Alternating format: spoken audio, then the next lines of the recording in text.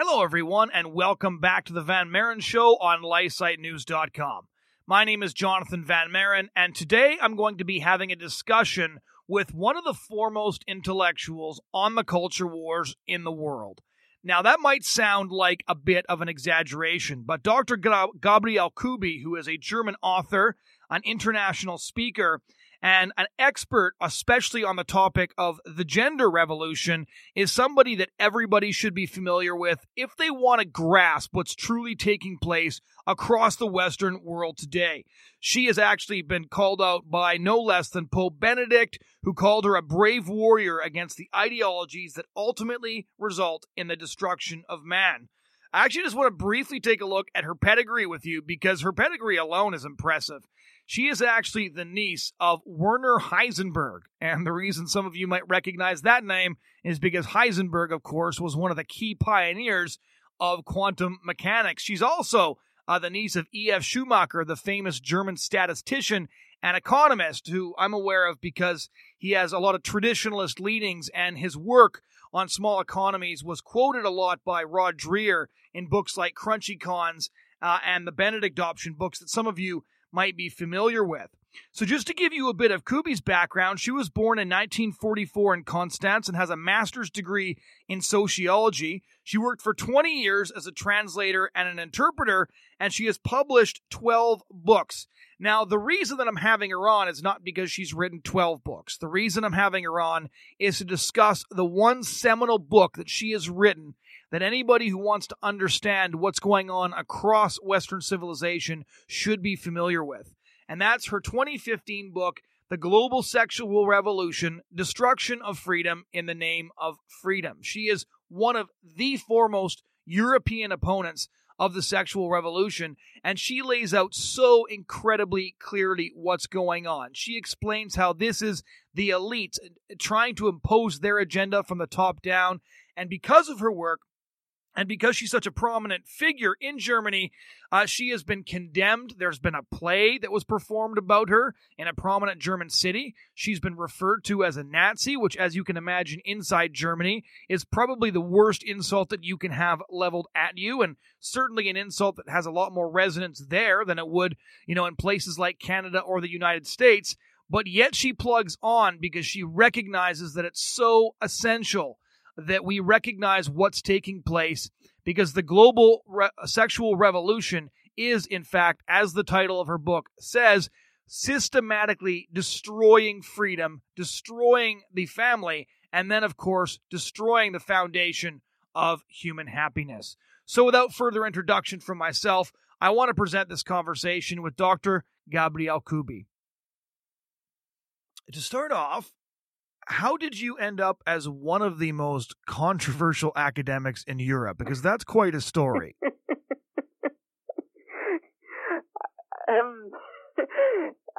How did I end up at that position? Well, I think it is very simple. The answer is that the calling, I'm aware of a calling of God for this work after my conversion to Catholicism, that it's simply I have to say the truth. And this is what I try to do as best as I can. And I have to do it. I can't really deviate from it.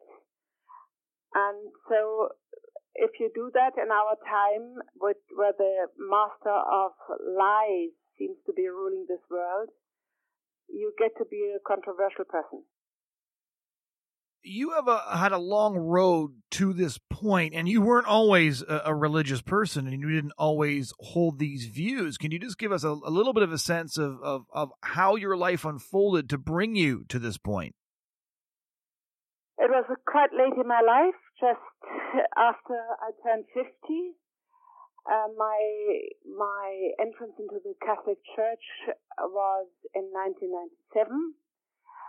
So up to then, there was a long journey. I started off as a child with a religious awareness. I wanted to be baptized when I was 8 years of age. I hadn't been baptized because my father was an agnostic and my mother was a believer, but not really socialized in church. and I was baptized when I was 8 years of age. And then I went through school and more or less lost.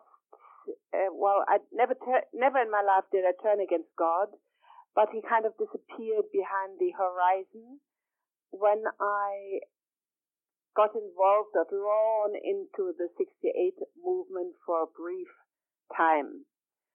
And I finished my sociology studies with a master's degree, and the question of my life always, until my conversion, was, what am I to do with my life? And this is really a question for everybody, which they have in their heart, but many people make compromises when they find some kind of seemingly secure place somewhere. And I didn't make these compromises. This meant lots of crises and always again saying no, no, no.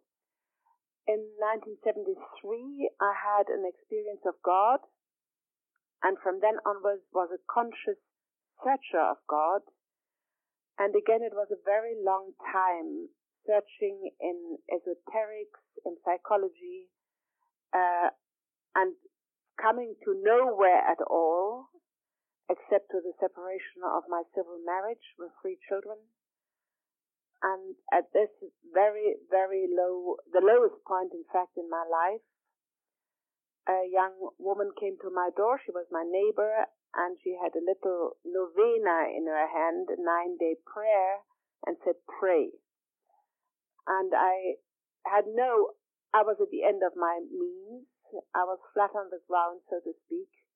And I took this novena and prayed it in front of a Buddha statue and other things which I had collected in my 20 years of search.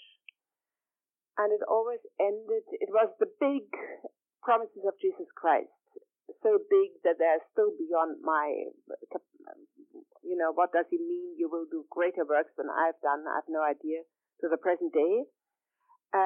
The great promises of Jesus Christ, and every prayer ended with, I am the handmaiden of God, thy will be done unto me. And at the end of this novena, I knew I would become a Catholic without any doubt to the present day. And despite this so deplorable state of our Catholic Church, and not only the Catholic Church is in a deplorable state, I have never any doubt, and I'm deeply thankful that I walked through the portal of the church to the Blessed Sacrament, in fact, because this is the center of my faith. So interestingly, when you talk about your trajectory, and you mentioned this casually, but I'd kind of like to hear your thoughts on it. You mentioned that in 1968, you were a part of that movement briefly, but you're a sociologist.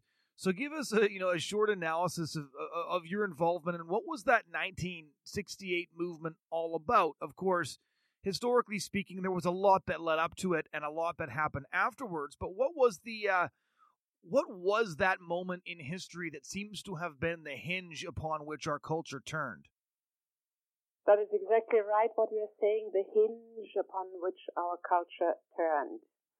I try to be brief with my own involvement. I had a left-wing father, a journalist and writer, and I came into the movement as the admiring daughter of my father. So I was not a rebellious bourgeois child. And since I have this mind that always sort of inquires and says, is this true? Is this right? I very quickly found out that it is not true and it is not right. And I was a member of the student representative organ for one semester in 1967. I was actually on the streets at this demonstration against the Shah of Persia when the student Benno Ohnesorg was shot by a policeman. And I must say this because it was really shocking to me. At the time, it was said this was a Western policeman who acted in self-defense. And it turned out he was an agent of the Stasi, which is the secret service of the communists in East Germany. It was actually all put on. because they knew this was the match to inflame this whole movement. Already in 1967, I left West Berlin and went to a new university in the south of Germany. So, and it took me another year to actually separate from this movement completely. What was this movement about? In my book, The Global Sexual Revolution, Destruction of Freedom in the Name of Freedom, my second chapter deals with all the tributaries to that movement. And I start with the French Revolution. Of course, I can't mention them all here. It's a philosophy which, it put in doubt any kind of truth. It put in doubt authority. It attacked all the traditions and moral values and norms which were the foundation of the Christian society. And a major role was played by the so-called Frankfurt School, Adorno, Horkheimer, now he's still alive, Habermas, that was the next generation, these philosophers, who were all communists. Their whole project started editing the Marx and Engels volumes in cooperation with Moscow.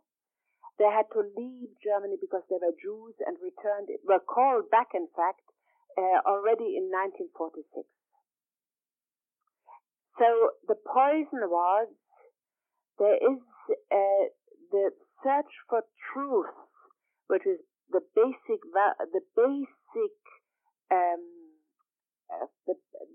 norm of Western science. Search for truth, cost it whatever it may. We are after the truth. That was overturned, and the Frankfurt School said we need critical theory. Science is critical theory. It is critical of the capitalist bourgeois structure of power, and science has to serve to overturn this structure. So this whole endeavor of science to be committed to truth was overturned. And 50 years later, we see that there are the destructionists and who say there is no such thing as truth. There's only subjectivity, which is the theoretical philosophical foundation of gender theory. A central element was communist theory, feminism, radical feminism, which means get out of the slavery of motherhood. That's the slogan of Simone de Beauvoir, and sexual revolution. And maybe they all go together, but to overturn the sexual norms of society really means to attack the Christian anthropology. Who is man? What is the idea of sexuality? That is the foundation of family and marriage and our society. So you're something of a combination of academic disciplines in your book, The Global Sexual Revolution, which is really the book that I wanted to spend most of our time talking about, because it's a fascinating book. It's one of the only ones that deals with the sexual revolution, as the title indicates, on a global scale. But I would say that the sexual revolution is both the world's most successful revolution that has more or less defined how the world operates. It defines, who gives foreign aid to who. It defines how we interact with each other. It defines the cultural fabric of our nations, and it's simultaneously the revolution that people know the least about. So they'll think, for example, that the sexual revolution is a bloodless revolution that released, happy sexual energy, when in fact, of course, the global sexual revolution has resulted in the abortion of tens of millions of babies and is, by any count, the bloodiest revolution in the history of the world. Could you just give our listeners a sense of of the chronology of the sexual revolution. For those who are hearing this term for the first time, how would you explain it to somebody? Are you sure that people don't know this term, sexual revolution? There are some who don't. Really? You're saying they know the least about it. Maybe the reason, if that is so, is that they are all immersed in it. That actually the sexual revolution has happened. And once you are drowned in sexual, let us use this controversial term, a Christian term of sin. Once you are drowned in sexual sin, and we can speak what we mean with that, your vision is clouded. You do not see it anymore. And if we see this as a strategic revolution from top to bottom, which you can prove, I'm proving this in my book, this is actually a top-down revolution, which is the opposite of what a revolution usually is, which is the masses, the exploited masses rise up against the power structure. Here the opposite is happening. The elites of this world are putting on this revolution and forcing it into every single country of this world. You are asking me, you're saying, how did it come about? Yeah, chronologically. Yes, chronologically. It is very interesting that, 68 was the beginning. And the whole issues of the sexual revolution of 68, of these communes who said, let's have sex, everybody with anyone, let's have sex before, in front of children, in front of the eyes of children, with children, and let children have sex amongst themselves. So that was 68, and we had all these images and photos in the papers. So strangely enough, this was taken up by the elites of this world. The students, the academics who were at the front of this movement of 68 took the march through the institutions. They were very far-sighted from the very beginning, when the Christians were sound asleep and rested on their high percentage of Christianity, which they had in Western societies. Something like 80% or even more people were baptized. So where was the problem? And they were fast asleep. And I don't know whether you agree, since when are Christians waking up? It's not more than 5 years, I think, that they realize this is serious. This is attacking our own families. So the chronology, it is very interesting that the first, one of the first acts of the Willy Brandt government in Germany in the 70s was to legalize pornography. That was one of his very first acts of lawmaking, and that means once you have pornography spreading like wildfire to a degree now that we cannot protect our children anymore, and they're all into it. So you drown the populations of our societies in sexuality. You pull them, you tempt them into sexual sin, and this, as I just said before, blinds their perception. And when then somebody, the media and whoever has power to form the mass consciousness, proclaim it is right and good what you are doing. It is okay to have adultery. It is okay to have sex before marriage. It is okay for children to have sex from the even as little children in kindergarten. Then people will believe it because they are relieved from the nagging, we say in German, the biting of their own, not consciousness, but conscience. Yeah? Conscience is in every human being. And if you have the whole of the media and relevant institutions saying to you, all this is okay what you are doing, this is what you want to hear. And I think this is kind of the inner path how this revolution could go on and on and on without really hitting resistance. One of the things that I found very interesting about your book, and we've had more conversations on this subject, is the idea that this sexual revolution, especially the later stages or the finishing touches of transgenderism and gender ideology, is one of the first revolutions really imposed by the elites on the ordinary people. And Yes.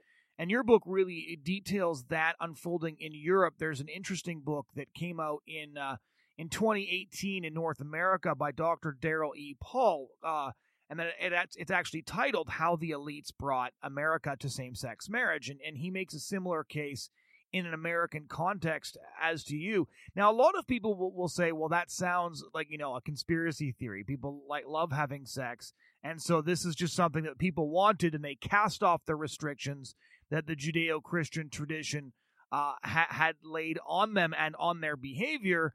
So how do you explain, how do you essentially assert the thesis that this was a revolution that was largely imposed by the elites on ordinary people? Because in some ways it rings true. G.K. Chesterton always said that stupid ideas always entice educated people first, and then have to be persuaded. The rest of the people have to be persuaded. At the same time, it seems counterintuitive. Look, where was the mass movement on this planet that demanded the necessity of putting into doubt that we are man and woman? Where is it? Where was it? Yeah, there was no movement whatsoever of people crying out, we want to have the ability to change our sex.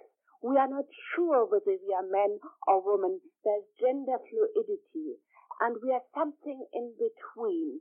Please, governments, please, parliaments, please, courts, give us the ability, give us the possibility to live according to our identity.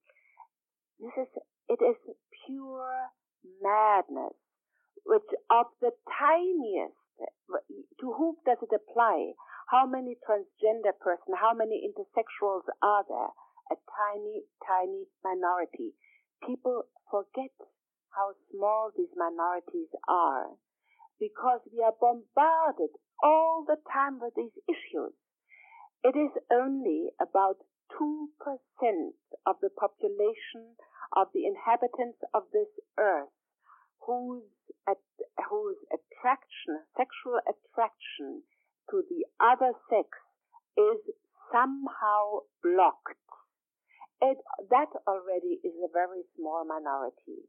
The people who are actually have psychological problems with their own sex, whether they are a man or woman, are an even tinier group. And those who have actually biological problems called intersexuals are even smaller. So why are we obsessed? Are we being made to be obsessed with these issues all the time? Nobody can show that this comes from the bottom, from any kind of mass movement upwards. It is an invention of the elites of this world. And so how would you explain that? Because, for example, with the issue of transgenderism, there are a lot of people among the elites. Let's just look at a few American politicians, right? People like Hillary Clinton, who, 10 years ago, I doubt she'd ever heard of transgenderism, and now it's one of her big causes. And the same thing is true for so many mainstream, high-profile politicians. The same thing goes for many media figures. You see some media figures who aren't quite able to swallow this whole men can become pregnant thing. But on the other hand, many other ones who, again, I guarantee you wouldn't even have been aware of these issues 10 short years ago, are now pretending that you're some sort of slope-headed Neanderthal if you don't get on board with every new tenet of an evolving ideology that will probably be different in a year or two. So so for a couple of questions is, why did the elites impose this, and who are you referring to when you speak of the elites? Because I see a lot of people getting on board with this that I think probably privately wonder to themselves what this is all about. I know for a fact, for example, that a couple of high-profile politicians in this country, in Canada, who say the right things to the media, think it's total garbage behind closed doors, and I can state that for a fact. So how did this come about? Who are the elites, and why? Why do they want this ideology, which is causing a 4,000% spike in kids wanting to transition in the UK, for example? Why would they want this? Who are the elites is not so difficult to answer, because you can show what they are doing. The elites are the United Nations. They have one resolution after the other, one program to pull over the whole of their whole 192 member states. You can prove it in the European Union. This is what I'm doing in my book. I'm showing their resolution after resolution, program after program, where they're pushing the gender ideology, which then has radicalized into transgender ideology. But in brackets, it was always LGBT. Yeah, this acronym was always used when the whole thing started, so people knew what they were after. Besides the UN and the European Union, there are the private foundations who have power over billions and billions and billions of dollars. That's the Rockefellers, the Rothschilds, the Bill Gates Foundation, Soros, of course, who is extremely active in the Western countries. Since his emails were hacked, we can prove what he finances. His university was just thrown out by Orban in Hungary, and for reasons I don't know, was accepted in Vienna, which has a conservative government, and they're doing quite good things in Austria. But Soros can now do his activities from Vienna and found his university there. So all the big corporations are in it. Facebook, Apple, which others are there? Just help me there. There is the Human Rights Watch organization, an LGBT organization, publishes a rating of the biggest corporations of this world. How much are they behind the LGBT agenda? And I think they have, I don't know, a few hundred, where they say 100% of them, they are behind the agenda, the LGBT agenda, to 100%. So, and the media, of course, the media pushing and pushing and pushing in this direction. So you can prove that the big powers of this earth are behind it. And of course the question arises, I'm asked about this just about at the end of every talk I give on these subjects, why? Right. You can see what it does, what the ideology does. This is, again, something which you can rationally show. It breaks down. If you say you can change your sex and get this into the heads of people and get a movement going and attacking the awareness of children, what do you say? 6,000% rise in children who say, oh, the girl who says I want to be a boy, and the other way around. You can see this happening. Why is it happening? The outcome is it destroys the family. It destroys the vision, the type, the idealtype, the ideal type of marriage. It destroys the vision of where we want to go. So we can see this happening, and the statistics prove it. Family breaks down. Janet Smith, the founder of the Ruth Institute, speaks of the casualties of the victims of the sexual revolution, which I think is a good term to introduce, because there are many, many, many victims. So again, the question is not answered. We know who is doing it. We know the outcome, the destructive, extremely destructive outcome, destroying identity of people, destroying marriage and family. And you can again prove beyond all doubt how destructive it is, how incredible the suffering is of the masses of people to whom this is happening. Why is it happening? And here we indeed run up against a big sign, do not enter here, otherwise you will be thrown out of the public discourse, thrown out of society, you will be threatened, do not enter here, and the label is Verschwörungstheorie, the theory of, please help me, the theories of, can't think of the word at the moment. You said it before, the theories we are not allowed to analyze. Gender identity and gender ideology? No. The conspiration theory. Oh, yes. This is the word I was searching for. The big thing, do not enter here, is conspiration theories. And I must tell you, I have not entered. I say it is happening, this is the outcome, we have to do something about it. Wherever you are, resist it. And I have myself not read into conspiration theories. But why should not a conspiration happen? Why do these powers who are doing this, are they not knowing what they're doing? Do they not know what the outcome is? Yes, they do. Did they not know why they needed the term gender at the Women's Conference in Beijing in 1995 and introduced it with all their manipulation machinery? Yes, they do. They are very, very far-sighted. Just the artistry of coining language, of using, who invented, who had this brilliant idea to use the rainbow as the symbol of this movement. The rainbow, which God says, this symbol is, when you see it, you know this is a covenant between God and my people. To use this, who had this intelligence? It is diabolical intelligence.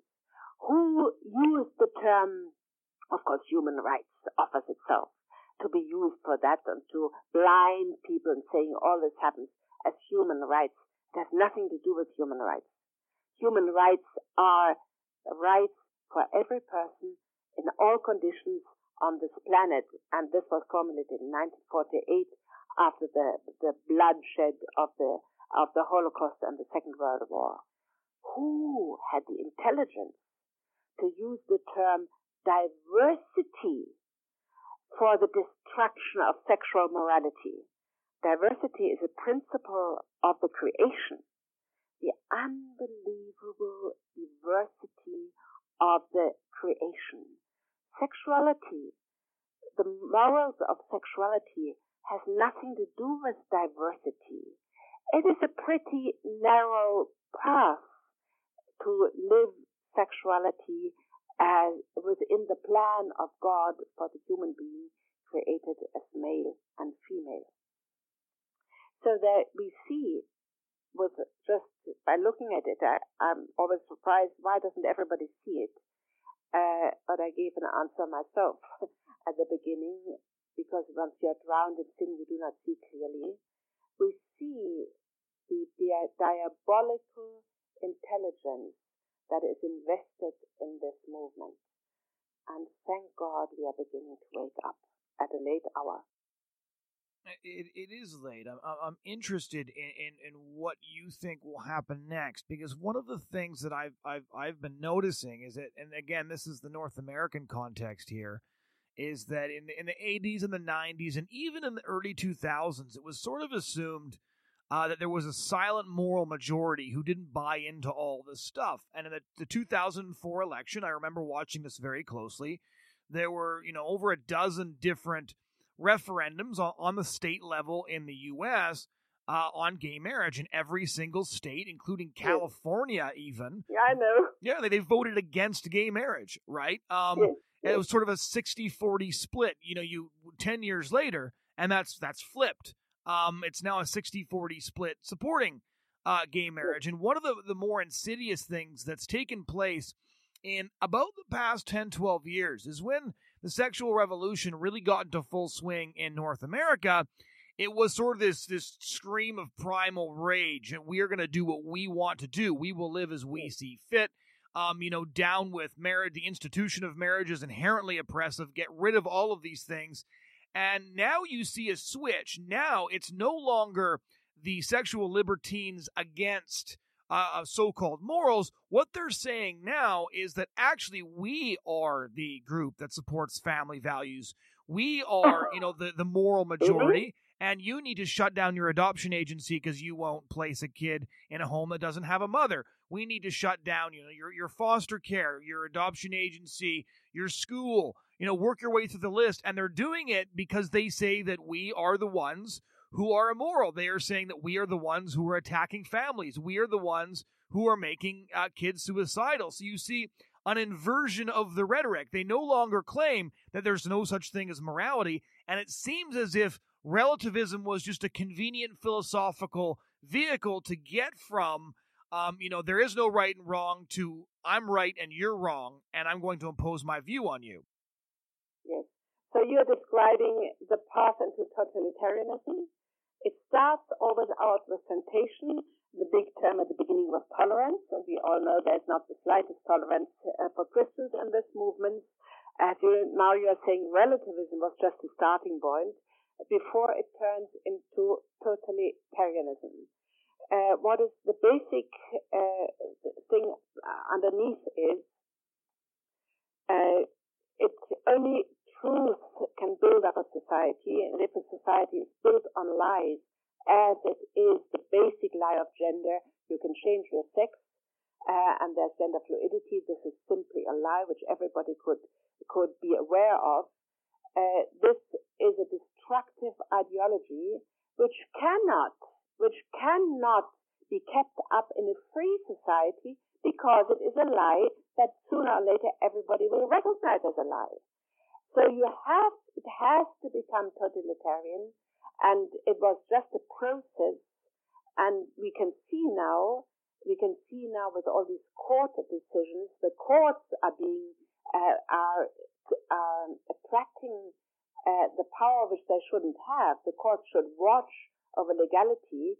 They should not change the society, make decisions which act like the same-sex marriage. It was a court decision which completely changes the fabric of society. This is not what courts should do, but they're assuming that power.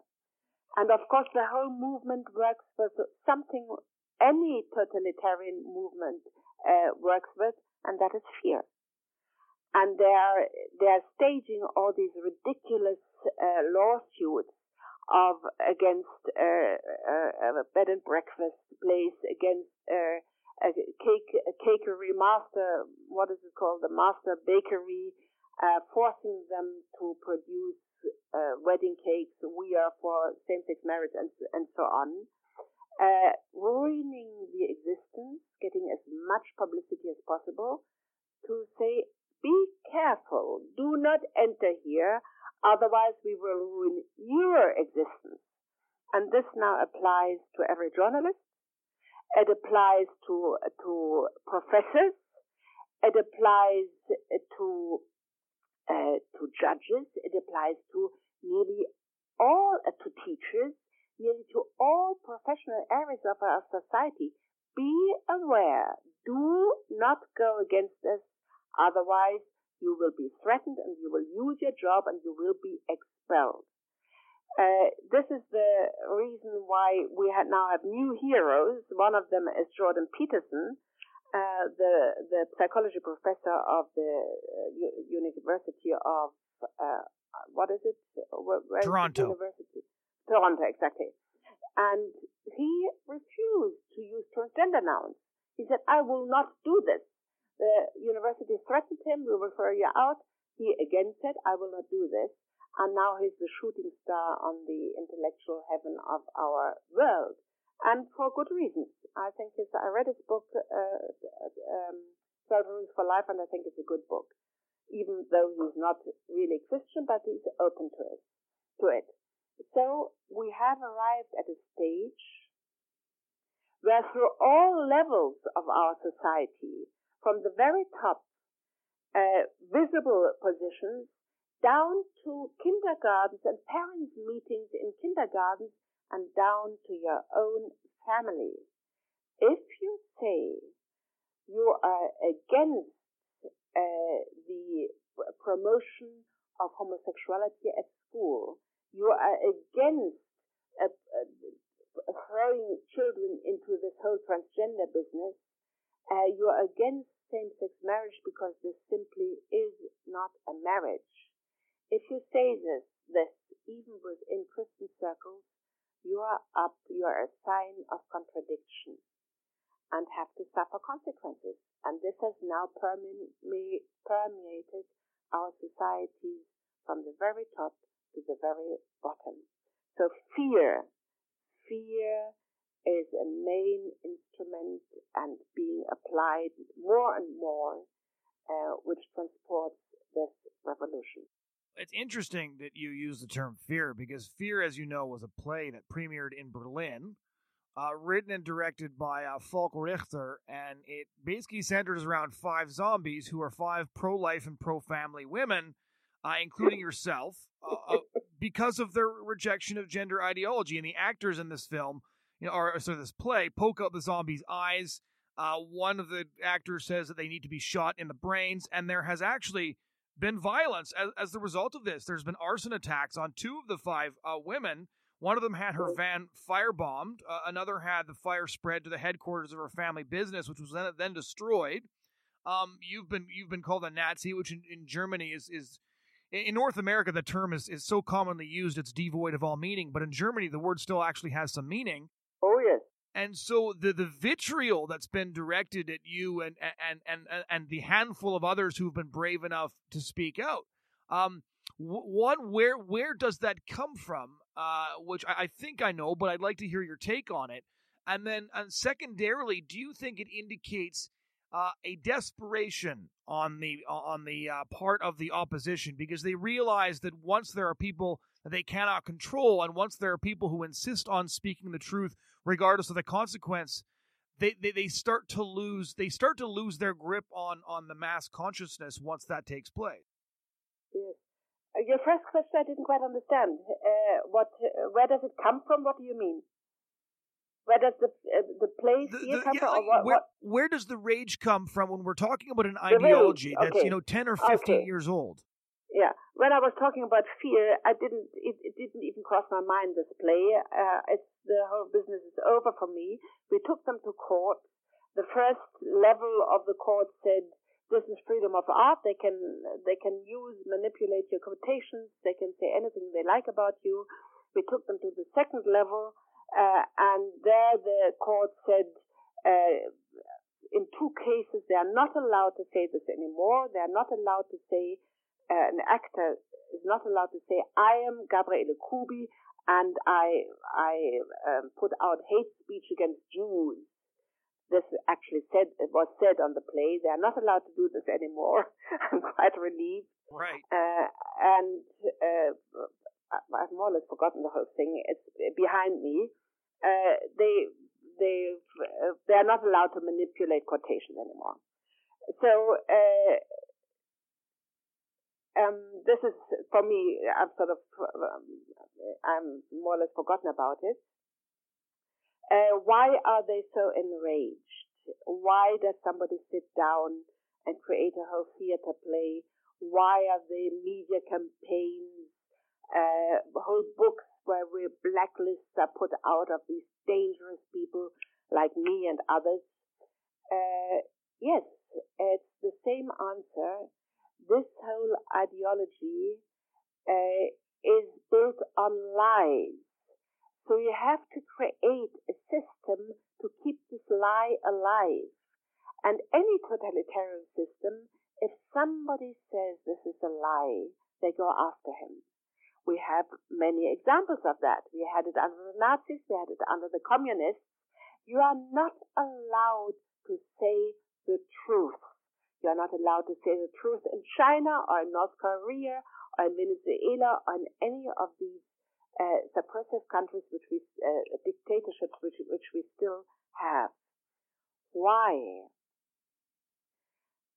because I believe that there is a conscience in every human person built into our soul and into our mind.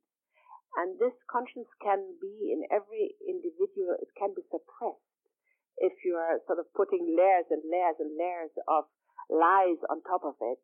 But if somebody utters the truth, this conscience is awakened and you know what you are doing is evil. And so you go after them because it is painful for you if somebody awakens your conscience and says, what I am doing is evil. So this is an inner level of what is happening. An outer, yes, well, is that satisfying for you, that answer? Yeah. Or did you, yeah. That's sort of the inner dynamic Yeah. of why this is so violent, why there is such a need to suppress the truth, as in every totalitarian system. Totalitarianism has a different face, at least at the beginning in our time. That's why I have the subtitle, Destruction of Freedom in the Name of Freedom. It tries to buy our approval by selling freedom to us, but we can see that this freedom is diminishing at a very fast speed in front of our eyes. What do you think the impact of your book was?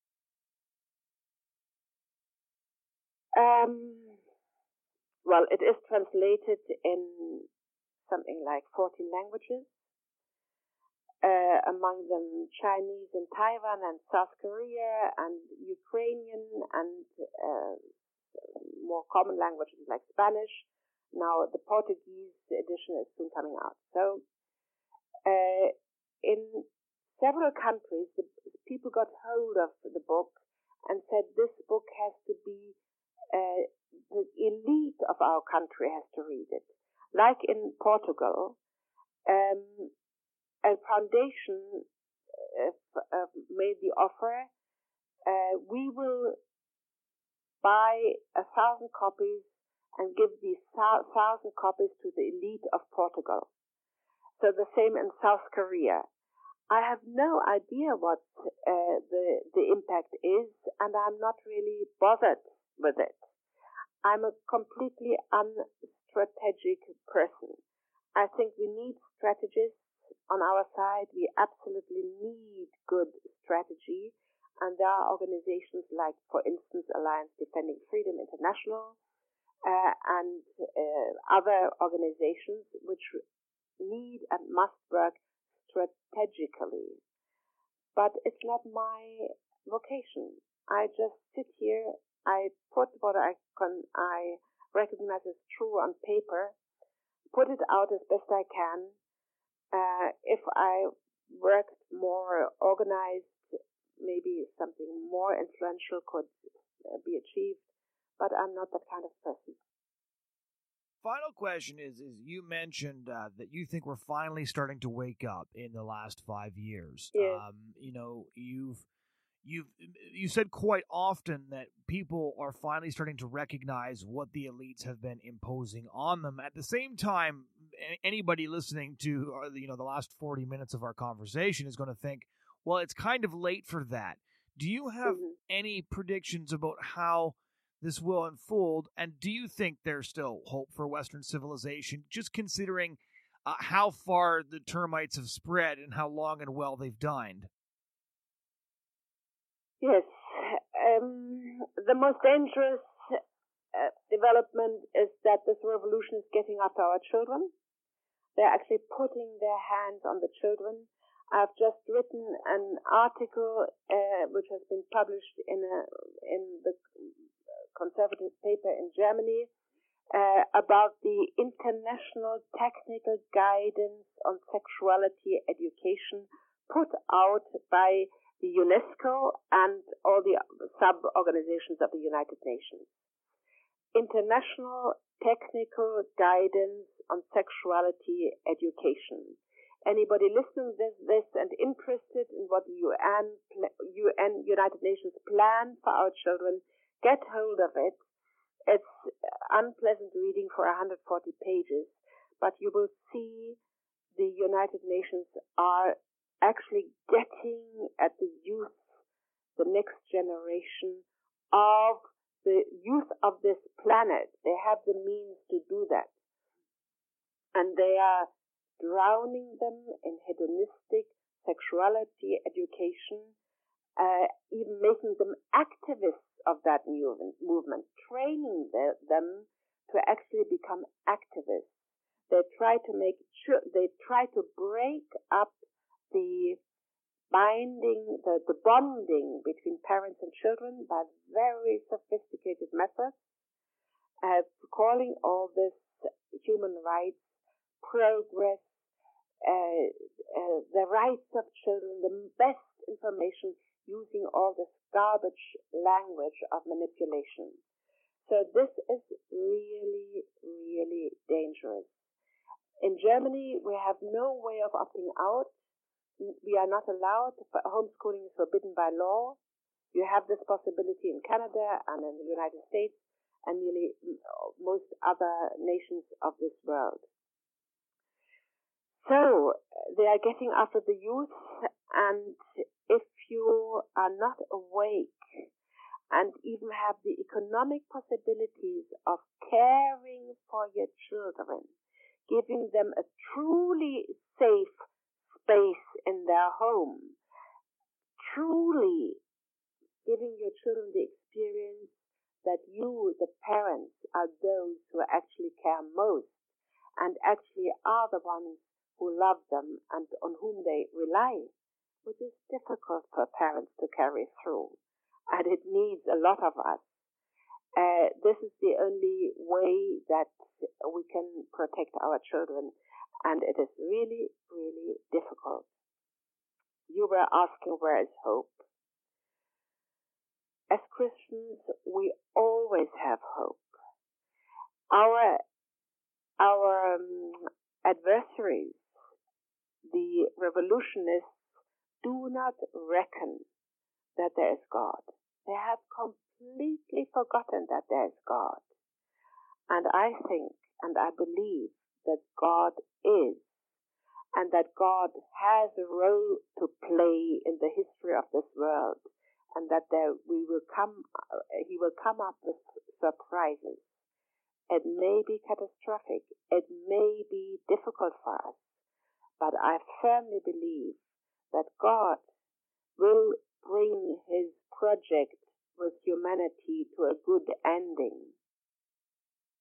Ladies and gentlemen, that was my conversation with Dr. Gabriele Kuby. Her book, The Global Sexual Revolution, Destruction of Freedom in the Name of Freedom, was published by Angelico Press in 2015. And again, for anybody who's interested in delving more into these issues, then you can go ahead and purchase that book, although I hope you've gotten a pretty good idea of what she has to say and what sort of research she provides in this conversation.